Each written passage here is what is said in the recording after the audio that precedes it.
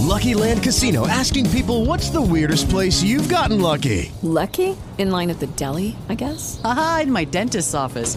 More than once, actually. Do I have to say? Yes, you do. In the car before my kids' PTA meeting. Really? Yes. Excuse me, what's the weirdest place you've gotten lucky? I never win and tell. Well, there you have it. You can get lucky anywhere, playing at LuckyLandSlots.com. Play for free right now. Are you feeling lucky? No purchase necessary. Void where prohibited by law. 18 plus. Terms and conditions apply. See website for details. Welcome to WarNoun's, a Privateer Press podcast. I'm Locke, he's Caster, and today we will be talking about Warcaster Rules Revised Part 2.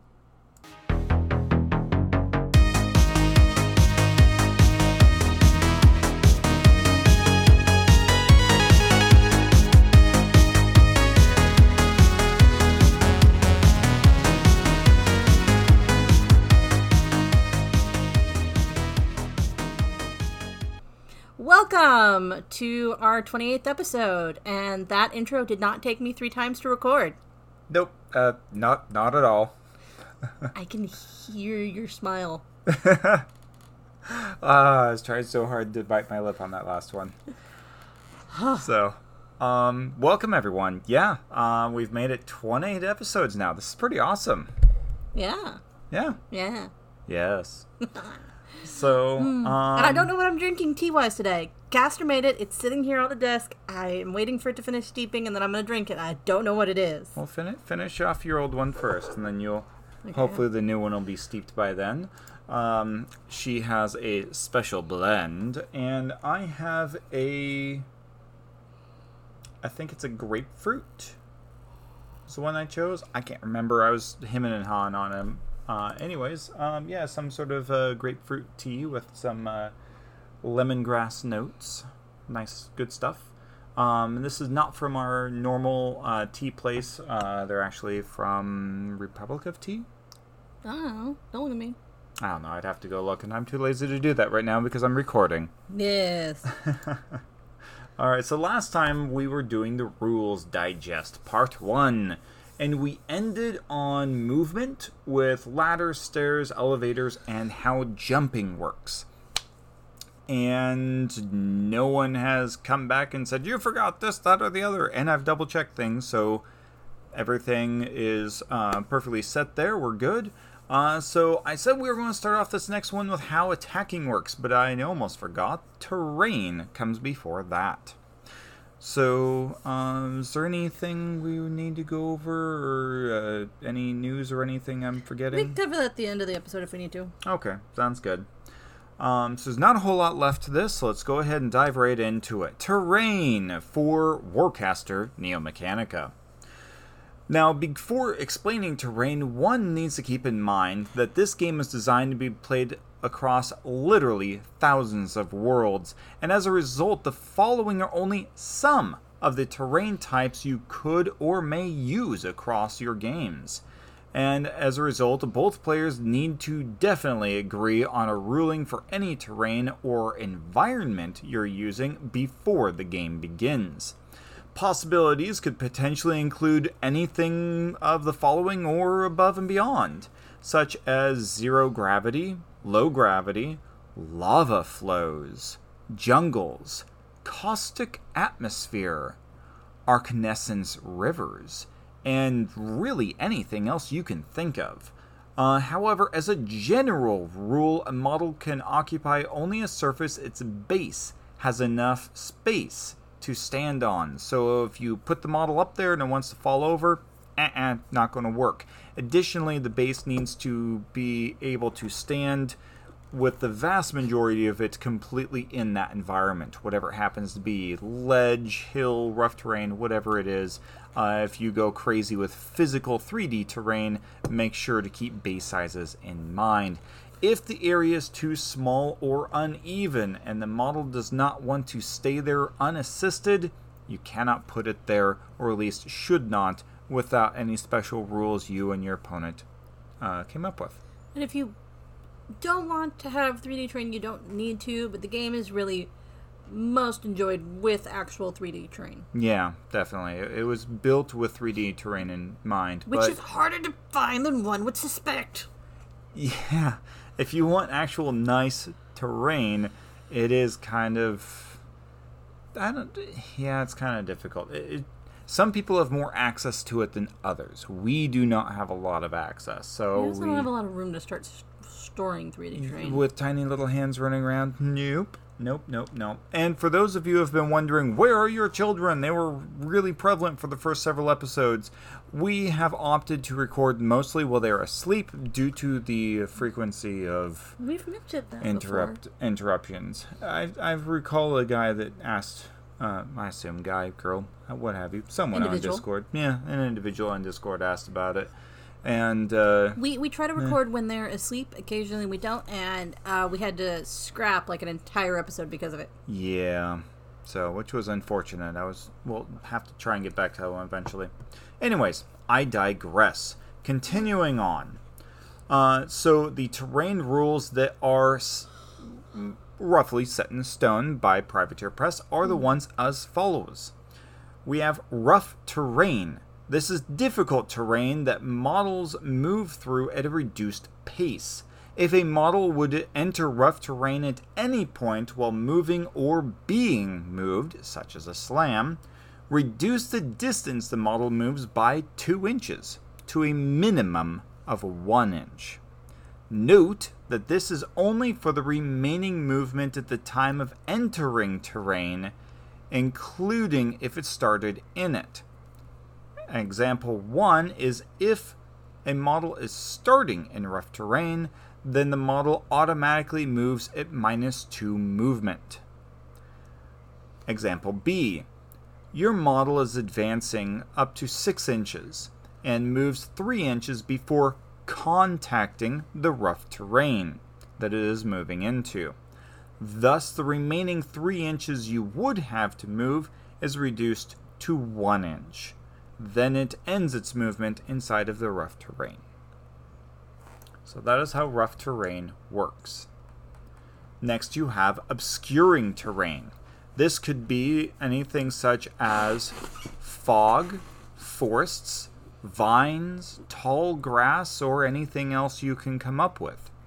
When drawing line of sight to or from a point within obscuring terrain, the line of sight can pass through up to 3 inches of obscuring terrain without being blocked. Anything more blocks line of sight. When a model outside of obscuring terrain attempts to draw line of sight to another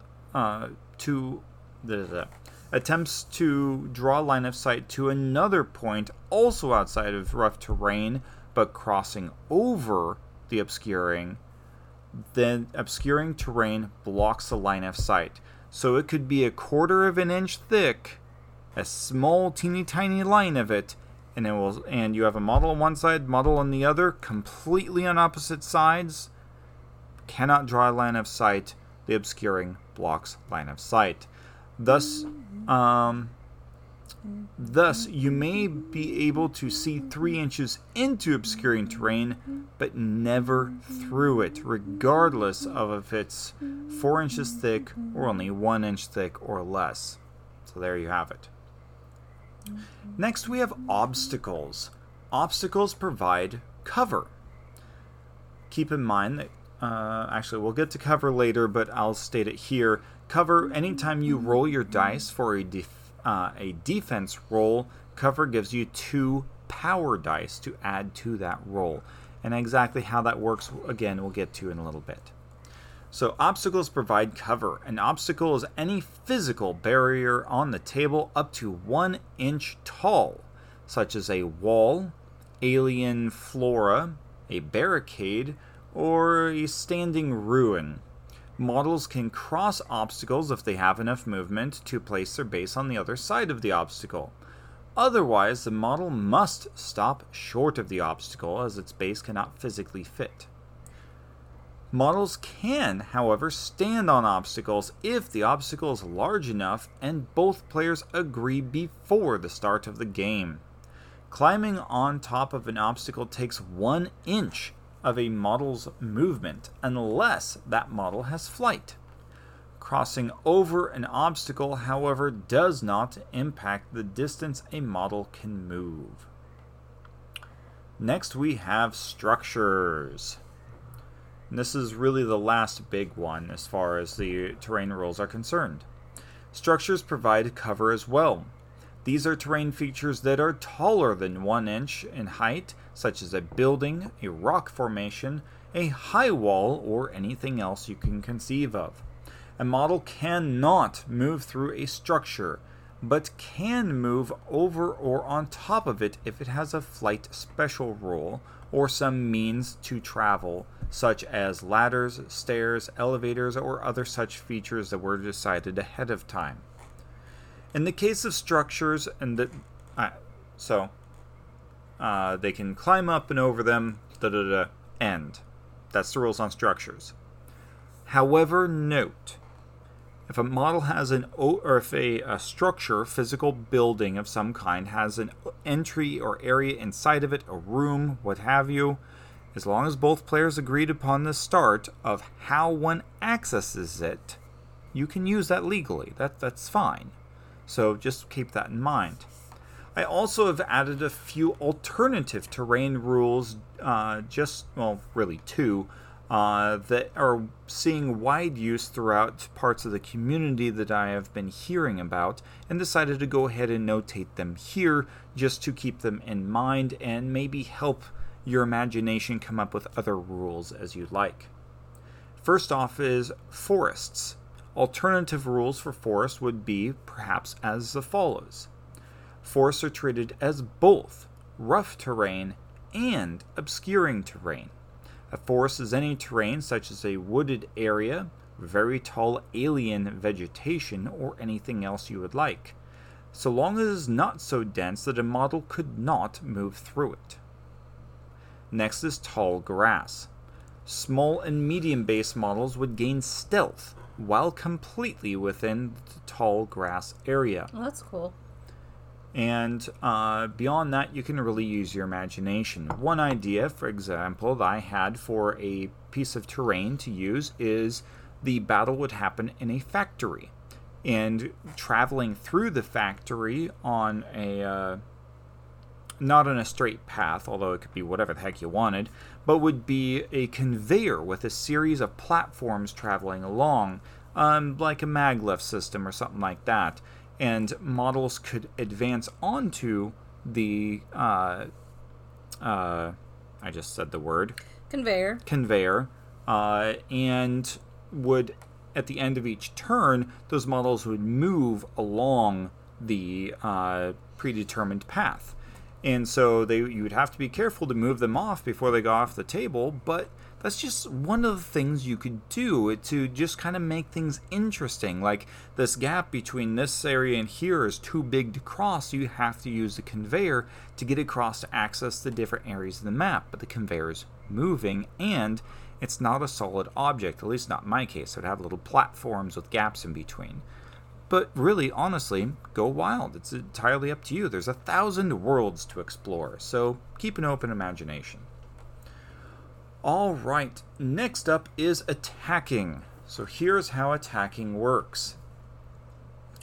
When you have a solo, when a solo attacks during its activation, it selects one of its weapons and makes a single attack with it. How attacking works? Hold on, just wait for that. Squads. When a squad makes an attack during its activation, each model in the squad selects one weapon available to them and makes a single attack with it. Wait, did you say each member selects a model? So, a weapon. So, squad members can attack with different weapons? Correct. Ah, cool. If you have 3 different members in your squad and they have 2 weapons each to choose from, you can choose to have each of them use one or the other or any combination, so long as each model makes a single attack with a weapon. So, yeah. For instance, the Ranger Fire Team for the Marcher Worlds, they have the null grenade and they also have the rifle. Mm-hmm. So they have to choose one or the other that they could use. Mm-hmm. However, Cipher cards could choose to have them make, say, an additional attack. They then get to choose again which weapon they want to use. Okay. Next, we have Warjacks. When a Warjack makes an attack during its activation, it can make one attack with each of its weapons.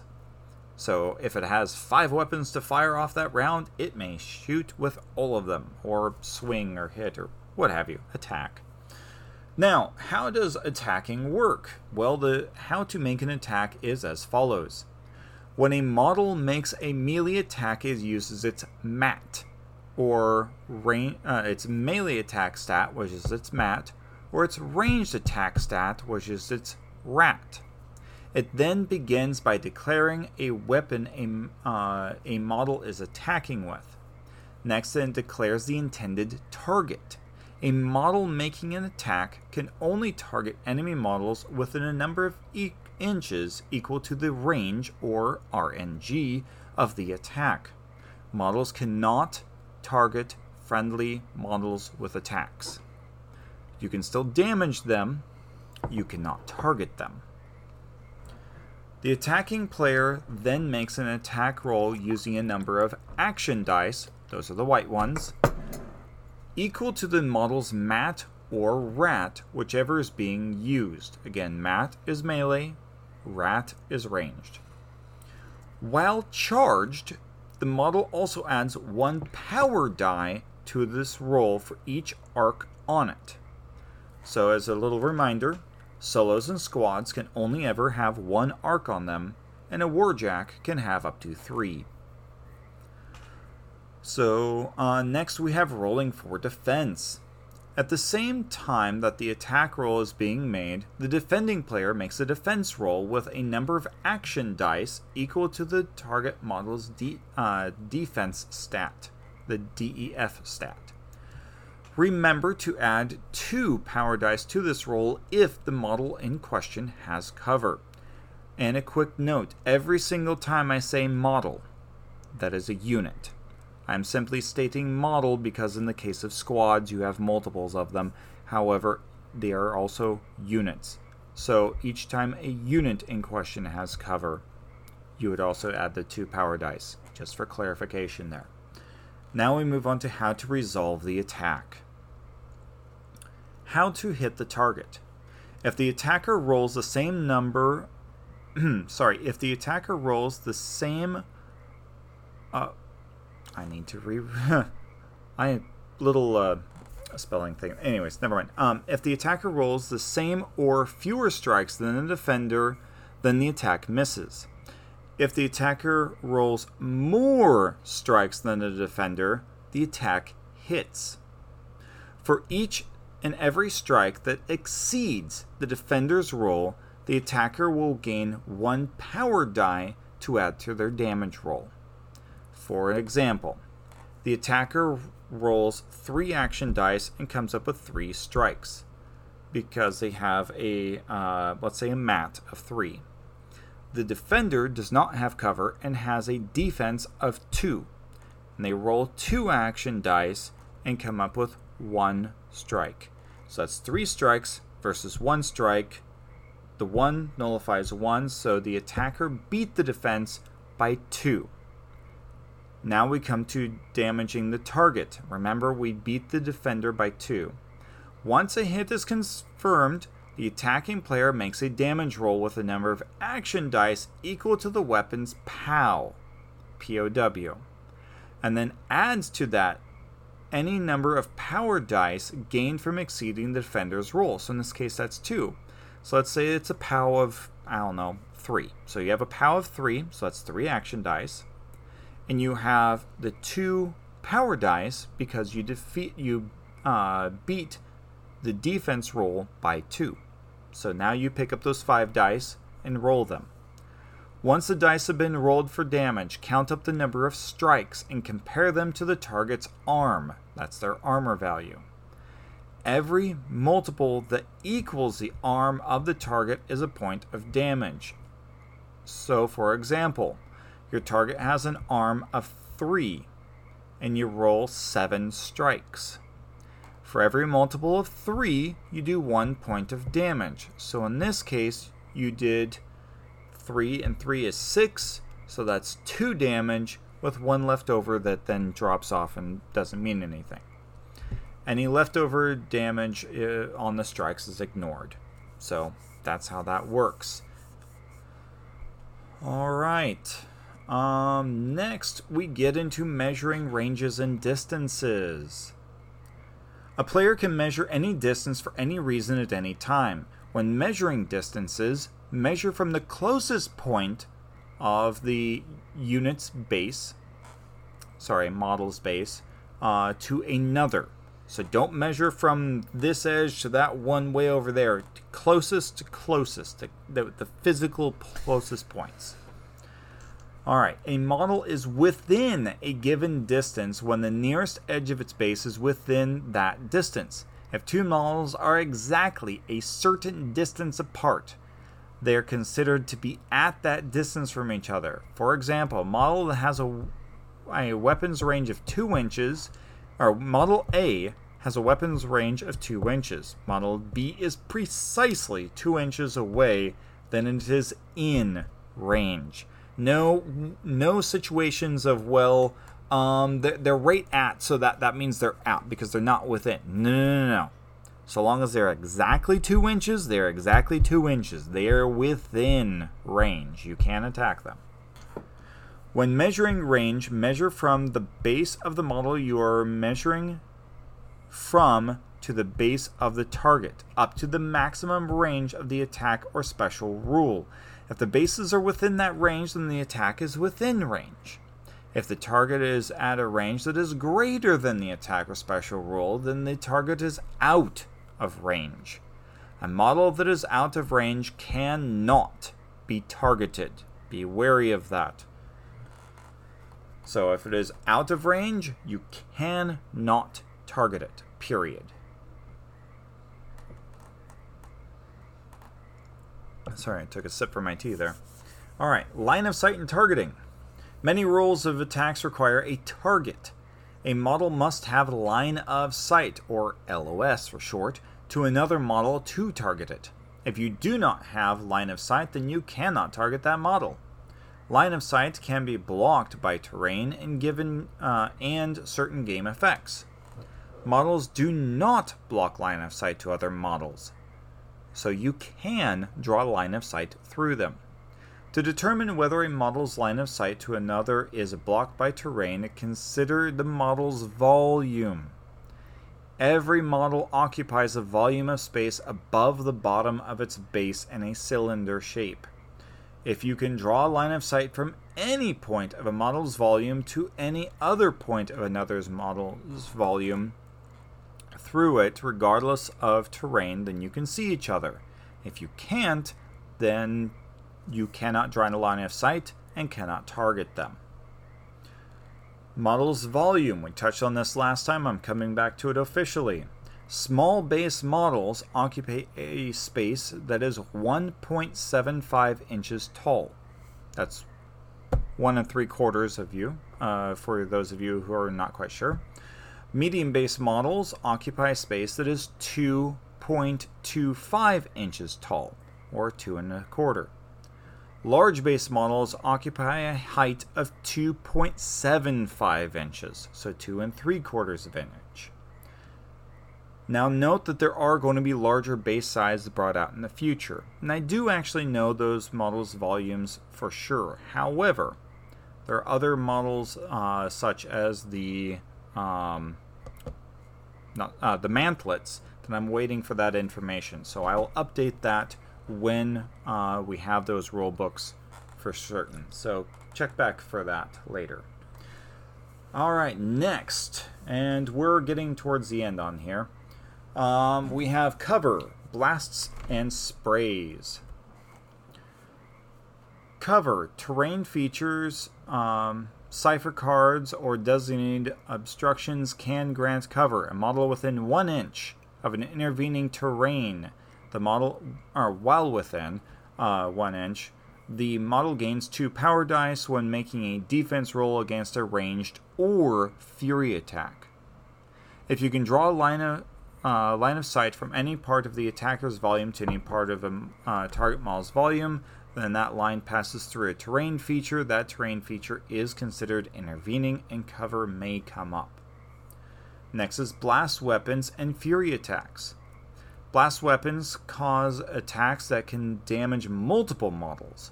When a blast attack hits its target, resolve that attack as normal.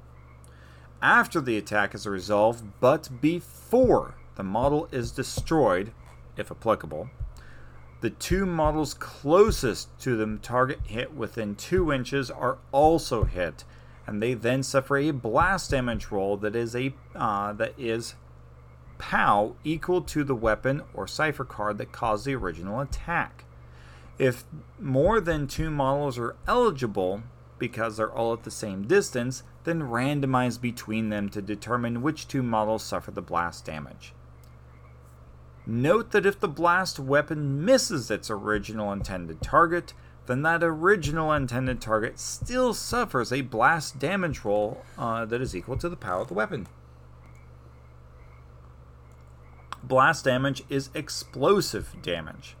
If a weapon is denoted as being kinetic but also does blast damage, then the attack is both kinetic and explosive damage. Next we have sprays. Spray weapons are attacks that can hit multiple models or units in a straight line in a single attack. A spray attack follows all normal targeting rules, however. When making a spray attack, measure the full range of the spray centered on the intended target's base. Every model whose volume this line intersects can be hit by the attack unless the attacking model's line of sight is completely blocked by terrain. Make separate attack and damage rolls against each model that may have been hit by the attack, but the attack hit by that attack, including the original target. These attacks ignore cover. Now, a couple little things to note about sprays, especially concerning the wording of it. Note that a spray does not ignore line of sight rules. Line of sight is still in play. Additionally, the attacks are made against any model in between you and your target, not those past. Additionally, you can only target models you can see. So, for instance, if you have a line of 4 guys, but the 4 eligible targets in a row, but the 4th one is behind, say, a wall of mist that you can't see through or something, you can't target it, so you can't attack it, even if it's within range. And if you target the 2nd guy instead of the 3rd, you only attack the first 2. That doesn't make sense. You got to make sure that you want to target the furthest model. Well, I understand. Yeah. But it doesn't make sense. It's how it's stated here. You can hit multiple models in a straight line, but you're only attacking the models.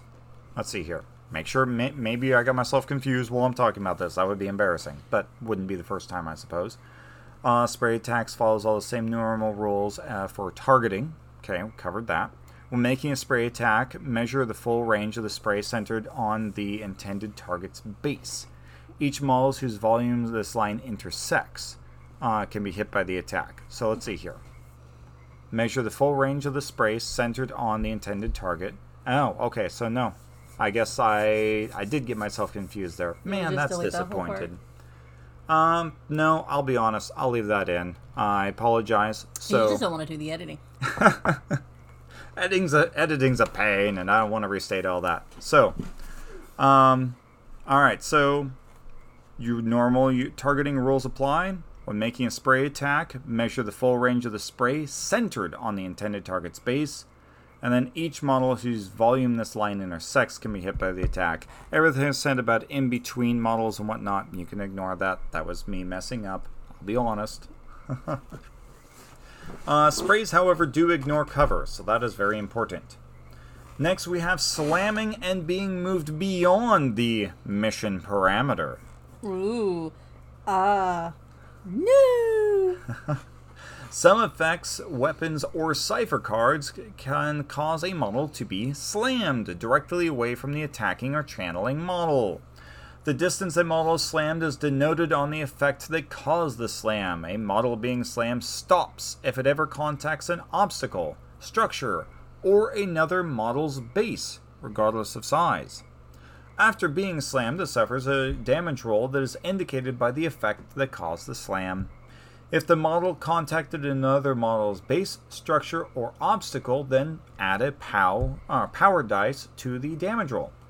If the slam model contacts a model with an equal or smaller base, the contacted model also suffers a collateral damage roll determined by the cipher or attack that causes slam. So if you take a small base model and slam it up against a medium or large, the medium or large don't care. But you take a large base model and slam it up against anything but a large base model, those smaller base ones are going to feel it. Now, if the slam model if a slam model contacts a model with an equal or smaller base, the contacted model suffers a collateral damage roll determined by the cipher or attack that causes slam. If an effect would ever cause a model to move or be placed beyond the table's edge, then that model is immediately destroyed. And it doesn't state how much of the model has to be over. So as far as I read that, it's any part of the base, but you and your opponent can decide that it is not clear. So if the model would ever cross that line outside of the mission parameters for any reason, it's destroyed. Maybe you got on a moving platform and couldn't remove your activation tokens quickly enough to get it off. Ooh. Ooh, no! Alright, so the rack and ciphers. So this is, that's all the rules there. The last three sections are going over, which is the rack and ciphers, army construction, and customizing your warjacks. I have fleshed these out a little more, and I'm adding them in here. So this is before your game. You're at home or wherever, and you decide you're going to construct your army to take to your game night, or excuse me, got the burps for some reason there. Or you have a tournament you're going to, whatever it is. Here's how this works. Rack and ciphers. Before the start of the game, each player must build a deck of 12 to 15 cipher cards. This becomes your rack, or your deck, if you will. Only one of each cipher. Well, then it can be a rack. And if you have a 12 cards, then it's your rack. And if it's your 15 cards, then it's your great rack, I suppose. Oh my. Alright. Only one of each cipher card can be included. And the deck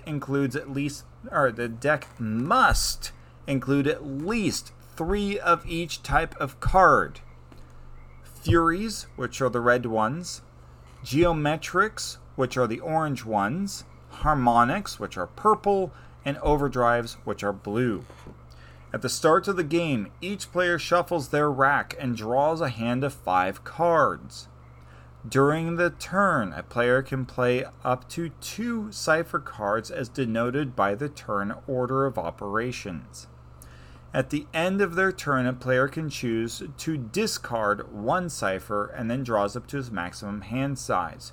So unless you have an effect on the table that states otherwise, you will cycle at maximum 3 cards out of your hand during the course of a single turn. Now, at the start of the game, each player shuffles their racks and draw. Oh, I already stated that one. Sorry. When a card expires or discarded, it is placed in the discard pile, which is next to your rack. When the last card is drawn from your rack, then at that time you shuffle your discard pile together and place it face down as your new rack and continue to play as normal. Note, you do not do this at any other time except for when you draw the last card. So as soon as you draw it, stop, shuffle your discard pile, turn it into your new deck, ready to go. Generally, a player's maximum hand size is 5 cards. However, if an effect on the table would increase it, then it goes into effect at the end of the turn. When the player draws, or at the end of the turn when the player draws. If, however, an effect would reduce the maximum hand size of a player, that happens immediately. The players whose hand size has been reduced then selects and discards a card from their hand until they reach the new hand size limit. A unit can only be affected by one of each type of cipher card at a time, but can be affected by any number of different colored cipher cards at a time. Cipher cards are as follows. Overdrives, these are the blue ones, are cipher cards that can only be played on friendly warjacks. Harmonics, purple cards, are cipher cards that can only be played on a friendly unit, that being any individual model. Geometrics are orange, and they can only be played on friendly squads. Furies are red. These are offensive cards that are played as attacks against enemy models. The Fury attack roll is made to determine if it hits and damages. Fury ciphers have a POW just like weapons, and all of that information is denoted on the card. Now, to make a Fury attack, first select and declare what Furies you are using and the unit you are targeting. The model the Fury is being channeled through needs a line of sight, and for it to be in range determined by the arc relay score of the model being channeled through. Models outside of this range cannot be targeted. A model does not have to be charged to be channeled through, though. After playing the cipher card and verifying a legal target, the attacking player makes an attack roll with a number of action dice equal to the FOC, or focus, of the model it's being channeled through. So whatever your Weaver or anything else that has an FOC score, you can channel through those. Alright, so you get a number of action dice equal to the focus score, plus a number of power dice equal to the amount of arc currently in your Warcaster's well. Do not add power dice to this roll for the arc on the model the Fury is being channeled through. Ever. Never. Don't do it. If the attack hits, the attacking player makes a damage roll with a number of action dice equal to the POW of the Fury plus a number of power dice equal to the number of strikes the attacker rolled over the defender's roll. So just like any other attack. Damage is resolved, again, just like a melee or ranged attack would. A cipher may target a model, unit, solo, squad, or warjack, so long as the appropriate color and rules are applied.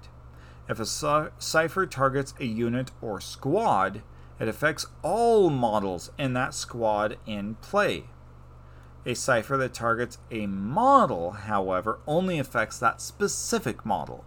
So if, say, you have a harmonics card, the purple ones, that say target unit gains this effect, the entire squad gains it. However, if it says model gains this effect, only the specific model you put it on gain that effect. When a geometric, harmonic, or overdrive are in play, it can be played on any legal targets and does not have to be channeled. Furies, however, must be channeled to happen.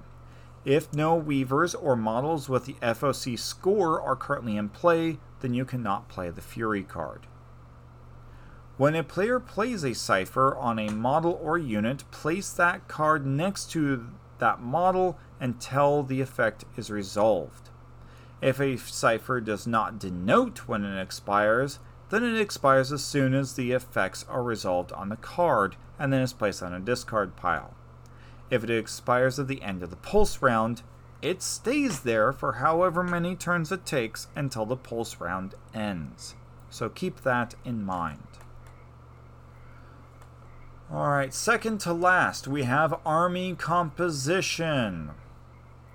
Before the start of the game and after you construct your rack and draw your hand, you can choose any 15 units plus up to 3 hero solos to build your army out of.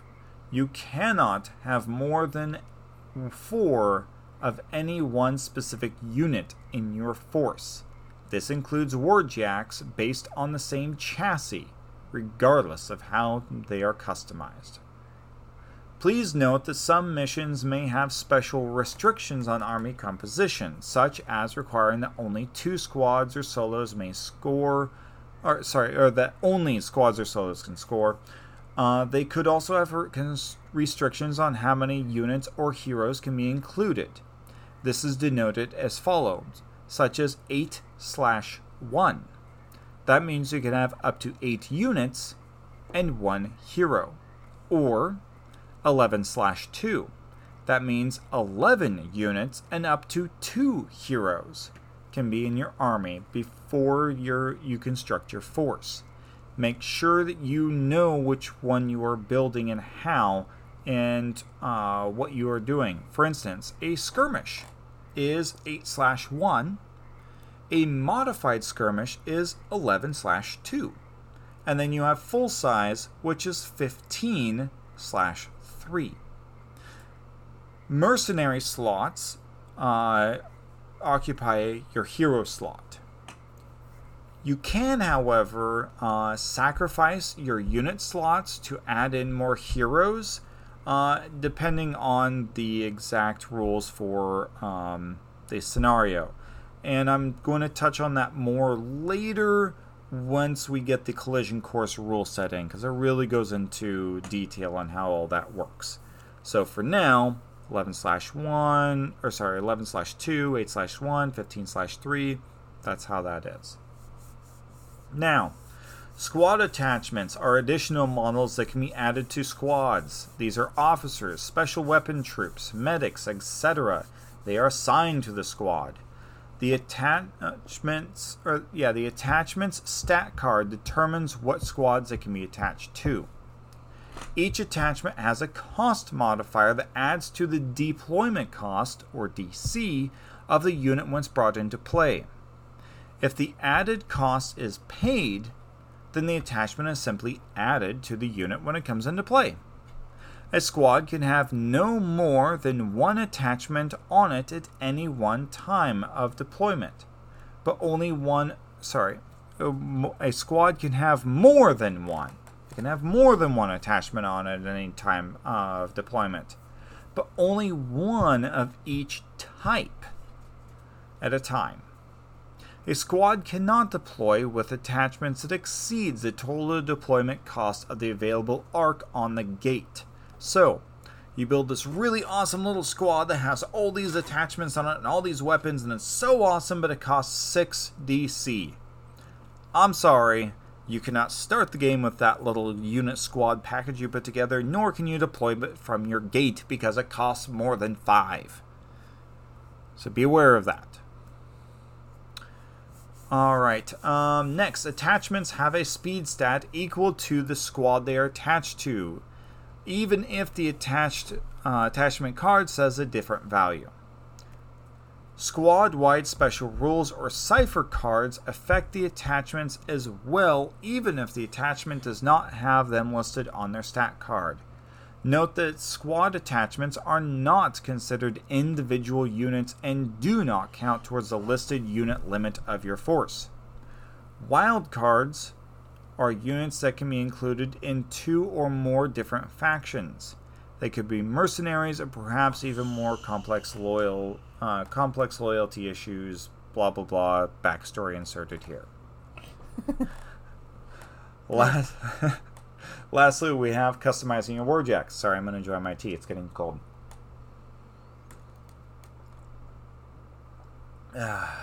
Tea.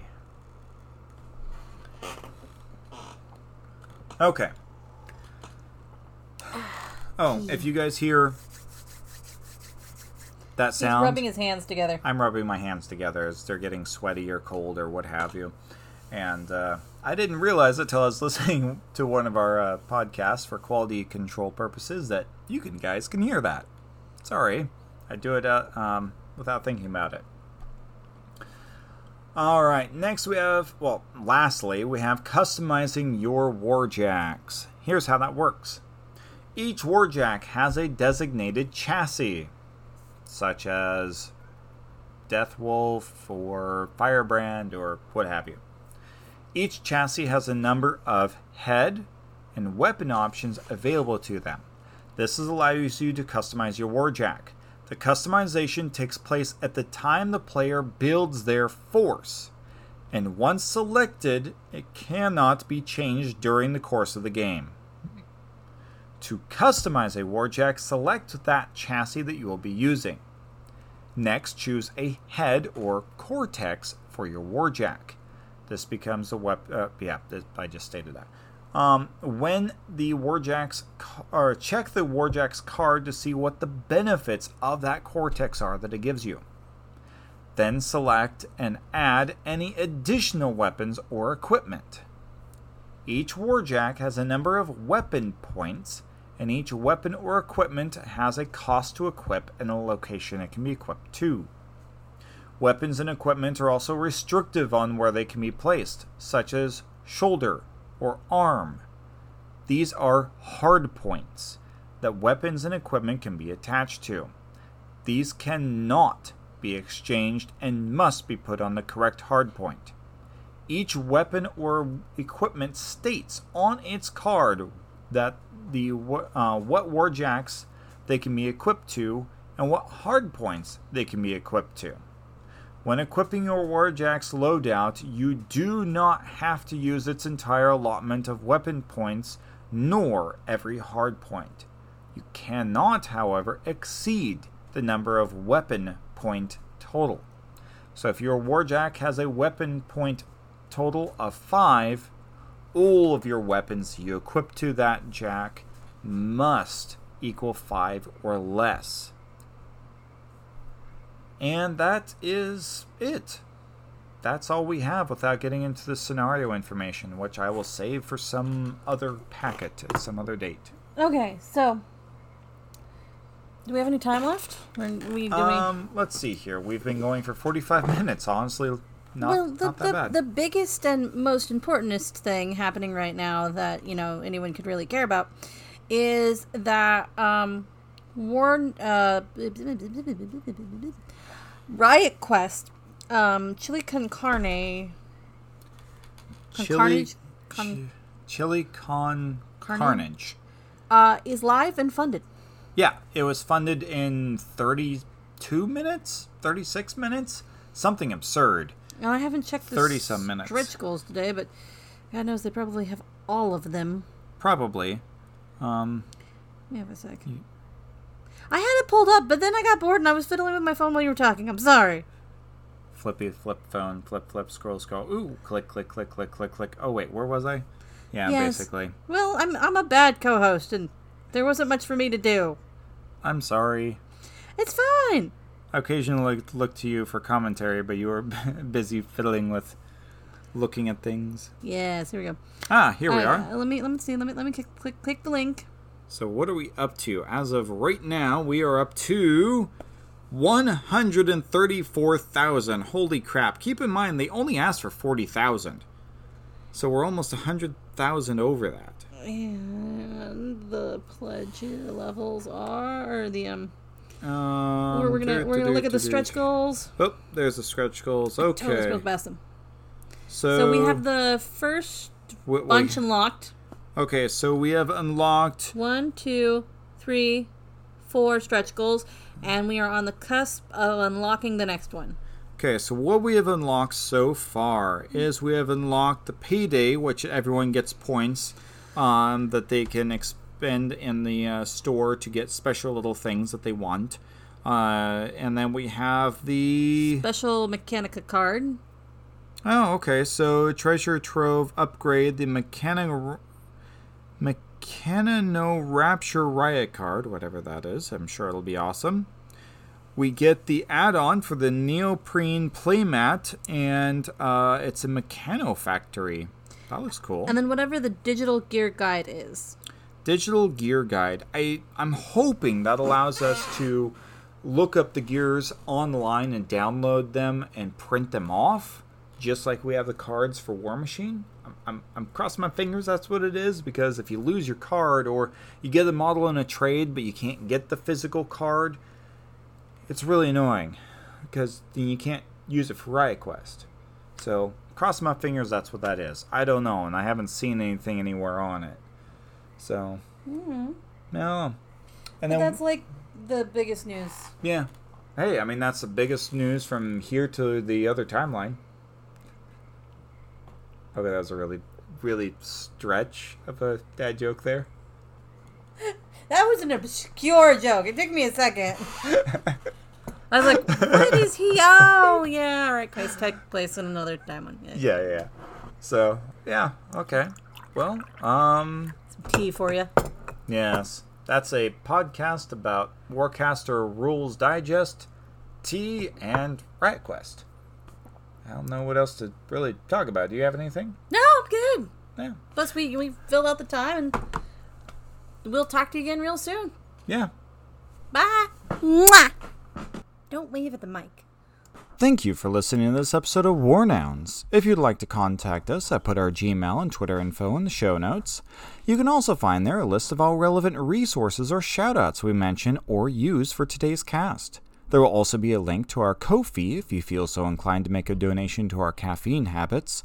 And lastly, if you want to learn more about our intro or outro music, you can find a link to Prodless on Bandcamp.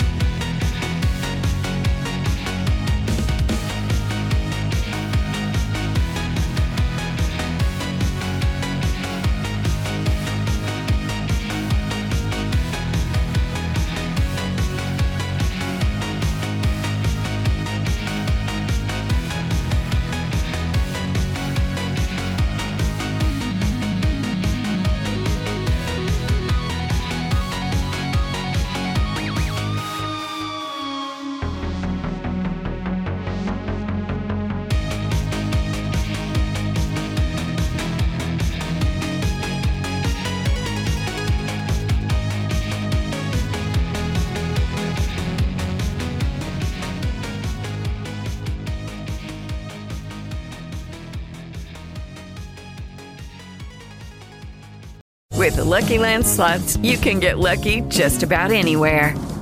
This is your captain speaking. We've got clear runway and the weather's fine, but we're just going to circle up here a while and get lucky.